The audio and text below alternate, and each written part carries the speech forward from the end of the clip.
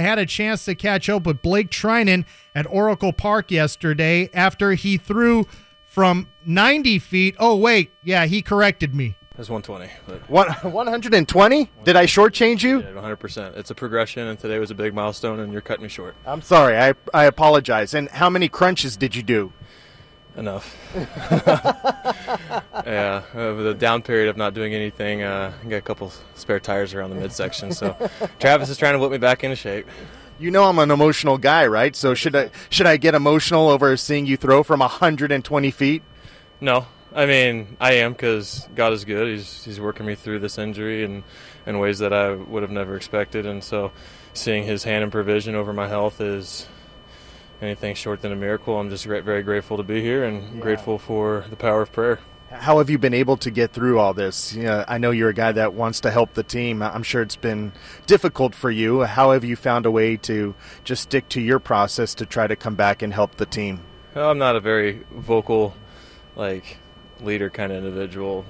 Some might not even view me as a leader, but I try to just go about my business the right way. And anytime something like this happens where you get some setbacks due to an injury, you try to reevaluate how you go about your business. And you might be doing something right for a few years, and then something else comes in, and you got to start retweaking your preparation, your preventative rehab stuff, your strengthening. So that was an eye-opener, and anytime you go through something, you can view it as a negative or a positive, and I'm trying to find the positives in it, and the positives is I've found ways to help myself stay healthy for years to come. I have some pretty lofty aspirations on how long I want to play, and as long as God's willing to keep me here, then I'll do it. But it's not going to be because of a lack of effort on my part. Yeah. The way I stay mentally there is I've seen teammates go through some mentally challenging situations when it comes to health, and it's not fun when we're geared up to prepare ourselves every single day to compete, and you sit there and the only thing you're competing against is yourself in the weight room and your preparation and your soft tissue work. Trying to be a husband and a dad at the same time. It's different when you're not competing and you're away from your kids, So, and your wife, it's I just try to find the best way to be present and invest in my teammates. They're my family when I'm on the road for sure. So, it's been great. Have you found competition in doing what you're doing, competing against yourself, competing against your strength coach, Travis Smith, who put you through the grind every day? I've always been somebody who's been intrinsically motivated. I think that comes from my faith. Everything I do, I'm not doing it for the praise of man or for anything in this world. It's to honor and glorify my Father in heaven. So that's where it starts. And then the LA fans are like this, basketball fans in general, I guess. I heard a Kobe quote one time is you can't love the peak of your aspiration. You got to enjoy the process, because once you hit your milestone, what is it after that? Because you've been preparing years and years to get to that milestone, and then you're there. Then what? So you fall in love with the preparation and the process, and you'll never have a milestone you won't hit, because every day is the milestone you're conquering, and you've prepared yourself to hit it every day. So when I heard that is fall in love with the process, that was a good one for me to try to embrace. It was hard. It's hard falling in love with kicking your butt every day and then realizing how out of shape you can be when you take just a couple weeks off. It's crazy. So it's definitely been a weird year for baseball. It's been a weird year for me, physically, mentally, spiritually. It's a blessing to go through struggles like this, because it definitely strengthens your resolve. I remember that quote from Kobe. He talked about the journey. I butchered it. The journey. It's all about the journey. It's all about the journey. It's not. There you go. Thank you. You're the Kobe guy. I appreciated Kobe a lot later in life than I did when he was probably in his prime. Same here. Same here. We're giving it a Blake canvas today here in San Francisco. Blake Treinen is joining us. You like that? You like how I played on words in your name?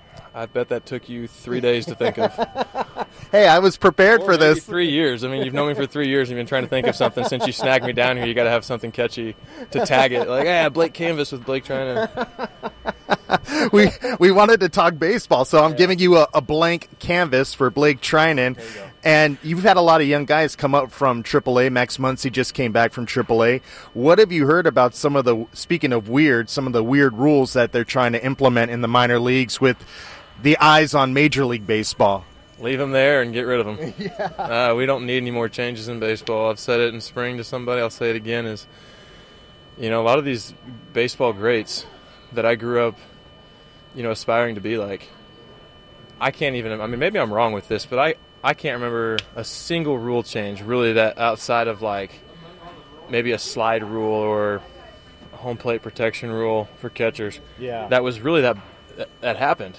And I'm coming in, there's been rule changes that, like the other day we ran into a rule change with like pitchers like and position players. Yeah. Like there's so many of them you can't even keep up with them anymore. Let's just keep baseball the way it is. I'm so sick of everybody trying to put a fingerprint on the game. The fingerprint should be the way you play on the field, the way you treat people in the clubhouse, and the way you manage games. You want to put a good team together, put a good team together. You want to invest in things to have a good product, that's fine. But if you're going to try to tweak the rules, like the way they're doing, and I won't be able to teach my kids the same game I grew up playing. So that's scary for me too. It's not going to look anything like what we grew up with. Well, and you keep doing this, it definitely has an effect on records too. It eventually will. I mean, the whole 14-second pitch clock, that's garbage. 100% garbage. The idea of speeding up the game, nobody looks at an NFL game and says, hey, speed up the game. And they're like, oh, it's so much quicker. Yeah, the plays are maybe more intense and you're drawn to the TV more, but like it's a 4-hour game. It really is. 3.5 to 4 hour game, no one's complaining. Golf's a full weekend and an all-day event. No one's complaining about golf. Hockey, what is it, like 3 20-minute periods, and it can take a little bit of time as well. We're the only sport trying to change pace of play. Yeah. Right? Like, and I get it. There's no clock in the game, and they're trying to implement a clock. But there's a lot of sports that are totally fine and last just as long with a clock, if not longer with a clock. So the idea of it to me is just we're trying to reinvent the wheel that doesn't need to be reinvented. Not a single pitcher, I think I saw a stat, not a single pitcher in baseball last year threw a pitch within 14 seconds. No. Not a single one. So now you're messing with people's ability to perform with the way that they came up for years and years trying to train, to pitch within like you control the game. I get it. There's some guys that are excessive.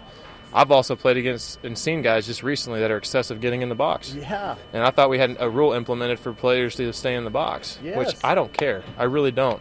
But at the end of the day, not a lot of rules are meant to benefit pitchers. It's meant to affect the way pitchers perform.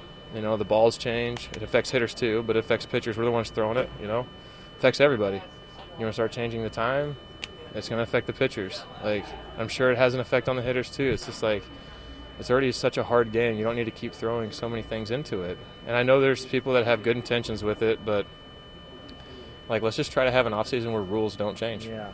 I'm with you as far as the pitch clock.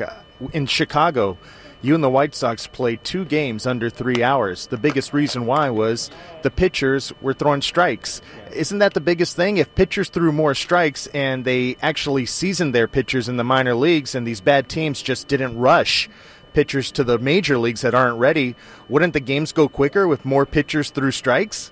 That's a long discussion for another day. But, to talk about those 2 quick games, I bet baseball is more focused on the third game that was really long than the 2 games that were quick. Yeah. Because that fits the narrative of changing the game. So I'm pretty sure I think St. Louis had a game that was an hour and a half or something crazy. With the Rays the same day on getaway day. There you go. So instead of like harping on all the bad games, why don't you say, hey, you know what? There's some good things there. What happened? Guys were pounding the strike zone probably. It was a 2-1 game. There you go. Good pitching. So Blake Treinen is our guest. All right, what about that position player rule? Not allowed to pitch unless it's more than 6 runs. Are you against that, or how do you feel about position players? Because you guys do have 14 pitchers on your staff right now. You shouldn't need a position player to pitch in a game. Well, it all depends on situations. Like if you really are going to have yourself pigeonholed into guys that are available the next day, it makes sense to try something like that. Okay. Dave was totally justified in what he was doing. Okay. And just like a lot of managers, they're smart. They're not just doing it just to make, like something different out there. They're not just trying to like throw a curveball. Like, oh wait, why are they throwing a? No, they was doing it for a reason. Try to benefit us down in the bullpen and help us win games in the future. Because baseball's a weird sport. Sometimes, you try your best to win games in the moment, but then you also have to like try to win that game and look ahead to tomorrow and the next day and the next day and the next day. It's like there's no other sport like it, and so it's just, you know, like I think the idea of position players pitching, I think that rule, does it really matter? Like if it was, here's my thing, Ohtani is a phenomenal talent, and I think, and this only supports my thought, is like if it was Ohtani playing the outfield and he had to come in and throw that, they would be okay with it. Right. I'm sure baseball would be okay with it because it's a phenomenal talent and you want to allow that to be able to be used. But in hindsight, you can't just pigeonhole it for one special person. And I'm not saying that's tagged to just one player. I mean, this really isn't that big of a deal to me. Like I was awkward in the moment, but it's an interesting topic to have a conversation about. Yeah. You know, like if a manager wants to make that move, let him make the move. You know, it's funny you brought up the Ohtani rule. Why didn't anybody raise any red flags that Major League Baseball made a rule for one specific player? And it's kind of weird how we all just accepted it for one guy. Ohtani's, you need to, for one guy, that's the hard part, right? But like, he needs to be able to do both those things. Like, that's so great for baseball. His ability, if you took away one of those sides of the baseball from him, it'd be a disjustice to the sport and to fans and to him. He's been gifted beyond, you know, a lot of us can comprehend. It's a very special talent, and he needs to be able to do both. So you're cool with a rule just for Ohtani? I mean, you're wording it so terrible, Dave. Well, it's just for Ohtani. It's the Ohtani rule. Well, that's like Buster Posey unfortunately had his knee taken out, and they made the Buster Posey rule. Exactly. It benefits everybody. I didn't like that rule. Yeah, I think He was out of position. okay. You know, I get it. But the way So was the guy. So was what's his name from the Mets on Chase Utley's slide. He was out of position. He had his back to home plate. Yeah, that's just a different era of baseball, I guess. You know, like playing hard isn't really like playing that way. Not playing hard. That's a terrible way to say it. But playing that way is kind of found its way out. And you have to understand too the amount of money that's being thrown around for investments. You're trying to protect your investment. So if there's some subtle tweaks like that, like, there's a benefit to it. Now, the bigger discussion is how are they going to enforce the whole idea of blocking the plate? Because you look at it and you're like, I feel like that kind of matches the whole idea. No one will ever talk about it. Right. There's no lane, whatever. He's out. You know, like It's another relaxed rule. I don't feel like it's being enforced as much. yeah. What's the Blake Trinan rule? What's the rule that I can make for you specifically, since they made one for Ohtani and Buster Posey? No, we're good, dude. We're good. See, I turned the tables. Now I don't need that in my life. I'll just take the ball when I'm called on. Oh man, I love talking to you. You're something, Dave. Your viewers have no idea how good they have it. Hey, seriously, before I let you go, can I just pick your brain on two guys in your bullpen right now? Go for it. Let's talk about something light instead of something heavy. Okay, Showtime, Yency Almonte, and Evan Phillips. Tell me about those two guys, because I am blowing those guys up on a nightly basis. As you should. They are. Evan was my pick to click at the beginning of the year. I felt like he was. I mean, just watching his ability to just randomly learn a cutter and his slider's a different gear this year. It's wow. He is maybe one particular pitch, without saying it, away from being something extremely special. Wow. Right now, he's really, really good, and he's been thrown in some tough situations, and he's answered the call. Yency, I know I've played against him. I did not know he harnessed a sinker, and the work he's put in from spring training to now, it's like night and day. His velo is still the same. He was like 4-7 in spring. He's 4-7 now. But, like, the action on his sinker, so much more consistent, and the ability to control it where he needs to, down in the zone and in, to righties.